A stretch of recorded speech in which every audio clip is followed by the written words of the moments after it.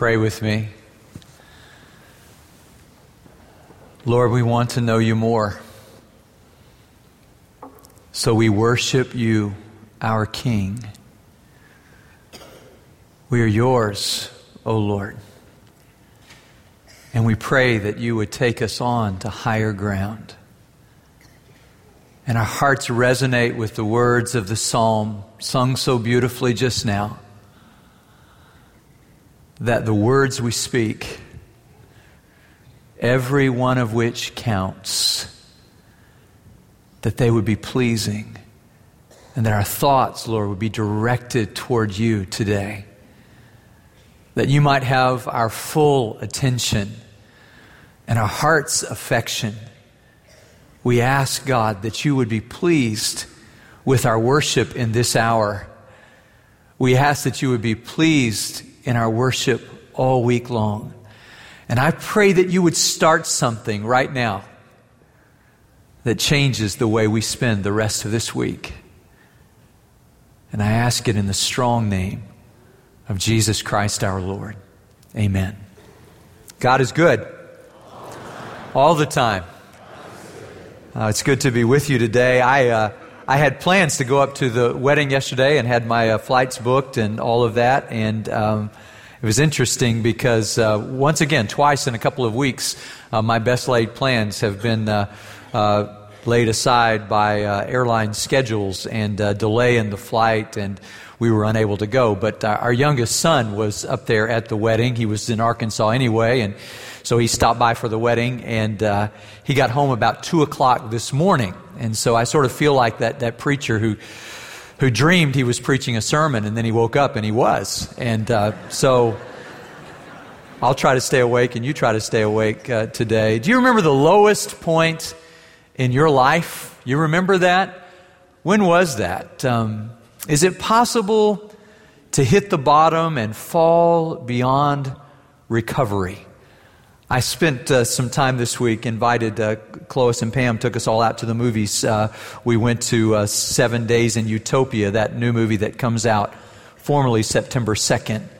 Reminded again what a great actor Robert Duvall is. But the story of, and I won't ruin the movie for you, but the story of it is a young man who's a golfer who has this dream to be a professional golfer, and he hits rock bottom, and when he thinks nothing can get worse, it gets worse. And the story calls upon him and all of us, I think, to learn to find God's presence in our lives. And when I saw that movie, I thought that's the theme that we've been seeing in the life of Abraham's family. What God really promised them was, I will be with you. I'll be with you, Abraham. I'll be with you, Isaac. I'll be with you, Jacob. And now we come into that fourth generation. We started the novella about Joseph last week, and we saw when we left him that he was in a lot of trouble, that he had been sold by his brothers into slavery. His mother's dead. His father thinks he's dead. Imagine how alone he feels. And times when we are alone can be times when we are greatly tempted and tested. We look at him and think, what would it be like to be utterly alone, to be sold into slavery? But the good news for Joseph and for us is that he was not alone. Would you open your Bibles with me to Genesis chapter 39? I want to read the first 15 verses with you, and then we will share a couple of other verses later in the service. Genesis 39, verses 1 through 15. Let's stand together as we read God's Word. Now Joseph had been taken down to Egypt. Potiphar, an Egyptian who was one of Pharaoh's officials, the captain of the guard, bought him from the Ishmaelites who had taken him there. The Lord was with Joseph, and he prospered, and he lived in the house of his Egyptian master. When his master saw that the Lord was with him and that the Lord gave him success in everything he did, Joseph found favor in his eyes and became his attendant. Potiphar put him in charge of his household, and he entrusted all his household, and he entrusted to his care everything he owned. From the time he put him in charge of the household and all that he owned, the Lord blessed the household of the Egyptian because of Joseph. The blessing of the Lord was on everything Potiphar had, both in the house and in the field. So he left in Joseph's care everything he had. With Joseph in charge, he did not concern himself with anything except the food he ate. Now Joseph was well built and handsome, and after a while his master's wife took notice of Joseph and said, "Come to bed with me." But he refused. With me in charge, he told her, "My master does not concern himself with anything in the house. Everything he owns, he has entrusted to my care. No one is greater in this house than I am. My master has withheld nothing from me except you, because you are his wife. How then could I do such a wicked thing and sin against God?" And though she spoke to Joseph day after day, he refused to go to bed with her or even be with her. And one day he went into the house to attend to his duties, and none of the household servants was inside. She caught him by his cloak and said, "Come to bed with me." But he left his cloak in her hand and ran out of the house. And when she saw that he had left his cloak in her hand and run out of the house, she called her household servants. "Look," she said to them, "this Hebrew has been brought to us to make sport of us. He came in here to sleep with me, but I screamed. When he heard me scream for help, he left his cloak beside me and ran out of the house." Thank you. You may be seated. You ever lost the shirt off your back? Joseph does it twice, both times a very painful experience. First, we saw last week that richly ornamented robe. He loses because his brothers resent his father's favoritism. He loses that, but he loses more than that, doesn't he? He loses his freedom. He loses his connection with family. He's out of touch with his father. He's out of touch with his mother. It's not his choice, but he is cut off from them.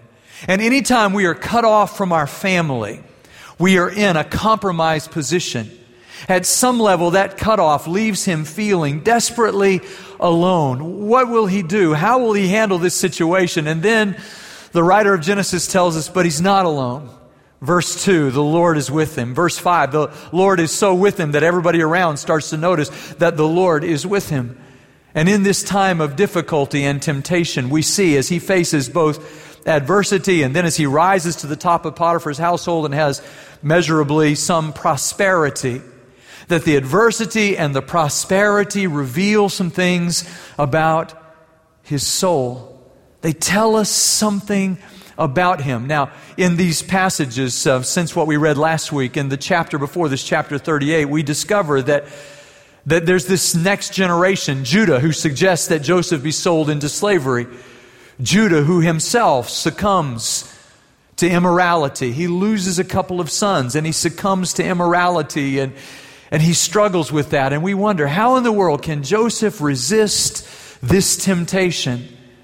But what we discover is that the adversity reveals the integrity of his soul. I lost 2 different jackets through the years. The first time my letter jacket, the only letter jacket I ever earned, I laid it down in the airport where I was working just for a moment and it was gone. The second time a leather jacket, after I came here, some of you remember, I was out hunting with some good friends and I was out in Montgomery County and it was a long story. I won't go through it again, but I lost my leather jacket that night with my planner and a lot of things in it. And I remember taking Larry Bertrand with me, and we searched for that jacket. We walked up and down those dirt roads looking for that jacket. And when I came home, I was so disappointed. And our son, our older son, who was 8 years old at the time, looked at me and he said, "Did you find it?" I said, "No." And he could tell I was really upset about it. And he said, "Dad, I think that jacket was too important to you." Well, I think anytime you lose your jacket, it can be a painful experience. But this is what I want to say to you this morning. Adversity and prosperity will tell you something about your soul. You never know what's really going on in your soul until you experience adversity and prosperity. These two parts of life are windows into your soul. C.S. Lewis used to say, if you want to know whether or not you have rats in your basement, we don't have basements in Houston, but play along with me. If you want to know if you have rats in your basement, what you don't do is stand at the top of the stairs, clear your throat, jiggle the door, open the door, throw on the light, and walk casually down the stairs and look around and say, "Oh, I don't have any rats in my house." No. If you want to know whether you have rats in your house, then you open the door turn on the light and jump to the bottom of the stairs, and they'll be scurrying around. Then you'll know you have rats in your house. Well, both adversity and prosperity, Tim Keller says, help us to jump to the bottom of our hearts, and we find out what is really there. And we see integrity in Joseph's life. He is able to triumph over temptation because, and only because, he lives with an awareness of the presence of God. He is living, as Dallas Willard says, a with God kind of life. Remember Augustine's prayer, "O beauty so ancient and so new, you were always with me, but I was not always with you." Are we with God? Joseph is able, we are able to triumph over temptation when we focus on God. I'm speaking about a relationship of intimacy with God that empowers us to see His presence when things are going well. And by the way, that's hard. And to see His presence when things are not going well. To find God with us when we are suffering. To find God with us when we are successful. To know that God is with us. And so in verse 2 it says God was with Joseph. And in verse 5, God was with Joseph. And even when he resists temptation and he's thrown into prison, in verses 21 and 23, it says, the Lord was with Joseph. But you want to see how God's presence changes his behavior. It's there in verse 9 when Potiphar's wife attempts to seduce him, and he says, you know what, I need to be loyal to my master because he's entrusted a lot to me. And even more importantly, he says, I need to be loyal to my master because there is a master greater than my master. There is a God, and I must be pleasing to Him. And so I don't want to do anything. God's been too good to me. I don't want to grieve God. Now, there's been a shift culturally about sensual things, I think, in my lifetime. And I think you can see it reflected in the sort of downward spiral of television in our world. One mother put on Facebook recently, I have been listening to what my kids are listening to on the TV. I haven't watched it, she said, but I'm about to turn it off because I don't want to hear it anymore. And the truth is there's this sort of downward spiral, and it sort of reflects the culture around us. And what we see is that if we saw this scene on TV, of course the young man would succumb because that's what people do in Hollywood. That's what they do on the screen. That's what they do in their real lives in many cases. We've heard about politicians. We've heard about entertainers. We've heard about sports figures. We've heard about pastors. We've heard about religious figures in our world, all of whom have succumbed to this very temptation. So this is incredibly relevant for us today. And this shift in morality in our culture puts us in a situation where we wonder, can anybody really triumph over temptation? But listen to what he says in verse 9. How could I commit this sin against God? Now, this would be a problem, he says, in my relationship with my master, obviously. But the real reason I can't sin is because God is with me, and He focuses on the presence of God. I remember years ago I was in a graduate seminar in the English department. I did part of my graduate work in English, and while I was there, one of the young men in that classroom said, if another person offers intimacy to another person, he said specifically, if a woman offers intimacy to a man, that man will not be able to resist that temptation. Joseph says that's not true, that actually it is possible to resist temptation. And if you wonder how we resist temptation, let me just put it in Joseph's life terms. David Hegg has written a book where he talks about the challenge of purity in an impure world. And he tells about a friend of his who says, I've been dating this woman. I've been engaged to her for however long. We're not married, but immorality with her is inevitable. It's inevitable. There's no way I can resist immorality. And his friend said to him, so okay, the next time that you're tempted to intimacy with your girlfriend, what if I pulled out my wallet and gave you 10 $100 bills? Would you be able, and I said, okay, now you resist immorality. He said, I'd take the money. He said, so what you're really telling me is that you have a greater passion for money than you do for intimacy. And he said, the reality is you've got to find a greater passion for something than you do for sin. And that someone is God. And Joseph has that down. How could I do this wicked thing against God? Look, crime is against society, but sin is against God.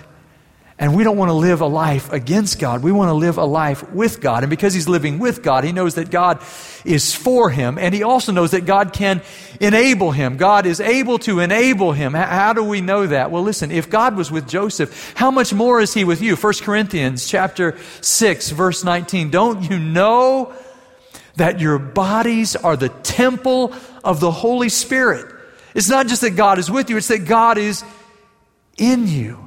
Imagine that. I mean, if I had Matt Schaub in me, I think I could throw a football. If I had Roy Oswalt in me, I have to go back to old Astros players, don't I? If I had Roy Oswalt in me, I could throw a fastball. What does it mean that the one who overcame temptation lives in us? Listen to Hebrews chapter 4, verses 14 through 16. We don't have a high priest who's unable to sympathize with us. Why? Because he was tempted in every way that we are, yet without sin. I remember when I was in college, there was a controversial movie called The Last Temptation of Christ. It should have been controversial. It was problematic. It had the audacity to say that Jesus Christ was tempted to immorality. Now, that part of the movie is actually true. If he was tempted in every way we are, he was surely tempted to lust. But here's what I want you to see. This is where the movie goes awry. It has Jesus meditating on that and thinking about that, and then ultimately choosing not to give in to that, not to come down from the cross and have a relationship with Mary Magdalene. And that's the movie, and that's why it's controversial. But the idea that Jesus was tempted is a biblical idea. And here's the good news about it. It's not only good news for him that he never sinned, it's good news for us that he never sinned, because that means in the moment of temptation, here's the rest of Hebrews chapter 4, verse 16. Let us then come boldly to the throne of grace. Why? Because he will help us. Because he will give us grace and mercy in our time of need. Immorality is not inevitable. Paul ran into that with the church at Corinth, and he says to them, I see that you think the stomach is for food and the food is for stomach. Their real point was, I was made for immorality. He says, but you were not made for immorality. You were made for God. Colossians chapter 1. All things were made by him. All things were made for him. 1 Corinthians 6, glorify God, not just with your spirits, but with your bodies, which belong to God. We belong to him. And he enables us to triumph over temptation just by practicing his presence, by living constantly in his presence. And then we triumph over temptation, as this passage teaches us, as we not only focus on the Savior, but as we flee from sin. John Piper says, in that moment when you're tempted, envision Jesus Christ on the cross dying for your sins. It is a great incentive not to sin. Focus on the Savior, but then flee from sin. What does Joseph do? In verses 10 to 12, it says after he says no, day after day. Have you noticed temptation is daily? Even Jesus, when he's tempted in the wilderness, it says Satan leaves for a season. But he comes back. Why? Because he always comes back. Because he knows what's going on in our lives. And here's the thing. This is the original lie to Adam and Eve. God is not letting you in on something. God is not letting you experience all the good things he wants you to. That's Satan's lie. And Joseph could have believed that. He's a single person. We are created as sexual persons. I mean, he is surely tempted. And day after day, this temptation comes back to him. And yet, in the midst of that, he is able to stand strong for Christ, for God, because he runs away. He runs away from that. The analogy has been made that if you had a bee flying around you, we had a lot of those out in Paisano, by the way, one when I was trying to preach, which is a bit distracting. And if you want to get rid of a bee, you don't just shoo it away, because inevitably it comes back. Now, if you shoo a butterfly, it'll go away. But if you open up an old bottle of Coke that's empty or almost empty, and you open it up, what will the bee do? It will fly in that bottle. You can put the lid on it, and that bee will spend the rest of the day, indeed the rest of its life, drinking one last Coke. And why do you do that? Not because you're worried that bee doesn't know what Coke tastes like, but because you don't like the bee. And you want to capture it and control it. And temptation is very much like that. Satan is a roaring lion seeking whom he may devour. He's not really worried that we're missing out on the good things of God. What he really wants is to capture and control our lives and to sideline us from the work that God intended for us to do. And that is the challenge of temptation. To realize that's why he's working in that way in our lives. And so when we learn that, then we're able to flee from immorality. If you think it's just Joseph, go again to 1 Corinthians chapter 6, verse 18. Flee from immorality. Every other sin is outside a person's body, but immorality is a sin against your body. And what he says is you have the power in Christ to run away. Why? Go back earlier in it and he says, because the risen Lord lives in you. This is our power to overcome temptation. There was a Time magazine article recently that talked about how many powerful figures have succumbed to this very sin. And it asked the question, why do people live that way? Well, people live that way because they yield to that temptation. And if we will flee from it, if we will run from it, we will find God's strength to overcome it. They tell in Alabama a story about one of Bear Bryant's teams that was up by 1 point in a big game. And he sent in his third-string quarterback who was supposed to take a knee. But the third-string quarterback, who was not a great athlete, thought he saw something in the defense. And this was his one moment of glory. He was going to make a touchdown. He was going to throw a touchdown. And so he called an audible at the line. His receiver went out and he threw the ball. He thought right to the receiver. But the fastest guy on the other team caught the ball and started running the other way for a touchdown. And would you believe it? True story, that quarterback ran that fastest player on the other team down, caught him from behind and tackled him, and Alabama won the game. Well, afterward in the press conference, they asked Bear Bryant, they said, we don't understand how your third-string quarterback could catch the fastest cornerback on the other team. He said, that's easy. He said, that cornerback, he was running for a touchdown. He was running to win the game. But my man, he was running for his life. And when you and I resist temptation, we are running for our spiritual lives. Without going into great detail, I remember when I was in high school and the first time I realized this temptation and walked out of a house and literally ran all the way home. I wasn't thinking about the story, but I was thinking about this is for my spiritual life, that I must live a life of purity. And I'd like to say to you that temptations are behind me. But the truth is, any one of us can sin in any way that anybody else has ever sinned. And if we think any differently, then we're in trouble. Gordon MacDonald, who fell to this very sin, said, the one sin I never thought I would commit was that sin. I never, ever thought. He said, I don't know how I'll fall, but I won't fall that way. And that is precisely the way that he fell. Because if anybody thinks that they cannot stumble, the Bible says, think again, take heed, lest you fall. So flee from temptation. You say, but where do we run? Well, we run to God. We run to Him. See, when we sin, what are we tempted to do? To run away from God. It's Adam and Eve. I've got to hide from God. But the gospel tells us we don't run from God. Why? Because God is with us. He's with us when we resist temptation. He is with us when we sin, even when we fail. And the lie is that we should run away from Him. Look, here's the word, flee from temptation. That word in Greek, fugo, gives us our word fugitive. You know what it means?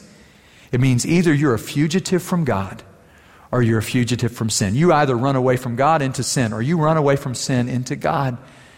And even when we have sinned, we run into the arms of God and find His grace.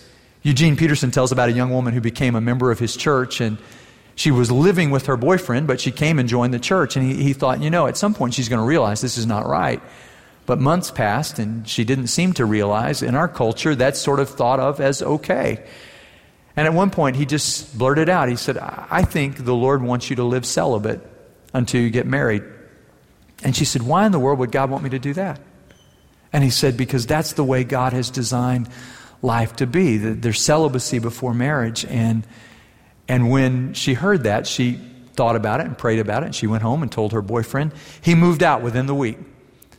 And for 6 months, she practiced celibacy. And she came back to him and she said, you were right. I have never felt as free in my life. And he said he remembered the day when he presided over her wedding with her fiancé, some 2 years later, she had kept that commitment to God. Lest you think it's inevitable, the Scripture says it is absolutely possible. By the grace of God, we can have a wide world and a narrow bed. We can do what God has called us to do. And so we see in Joseph's life this great escape. Why? Because he's aware of God's presence, because he runs from sin. And at the end of that movie that we saw this week on Thursday night, Robert Duvall teaches this young man these 3 truths, and I want to leave you with them today. First of all, he says, see the face of God. Wherever you are, see the face of God. Second of all, feel His presence. And third, trust His love. So if you say to me, but Pastor, I've been tempted this week, and I've not been successful. I've not overcome temptation. I know what Jesus means when He says to Satan, or He says to Simon, Satan desires to sift you like wheat, because I've got that kind of sifted feeling this week. And here's my word to you. The grace of God is greater even than our sin. So we have strength to resist temptation, but we also have forgiveness from God. As we trust in Him and seek Him, we find His forgiveness and then the strength. Listen, victory not only over the penalty of sin, but also over the power of sin going forward. This is the grace of God, that God made Him who knew no sin to be sin for us, so that we might become the righteousness of God in Him. Let's pray. Father, we thank You that Jesus, who never sinned, took the penalty for our sins so that He could empower us to overcome sin. And Father, for that person who is facing temptation, I pray for great strength right now. You're the only one who reads our email. You know what's going on in our lives. Nothing is hidden from You.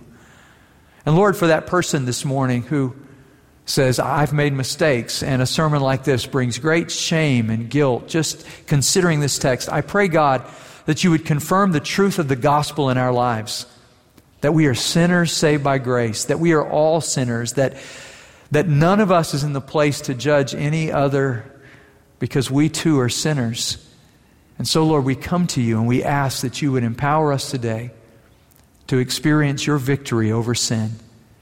We ask it in the strong name of Jesus Christ. Amen.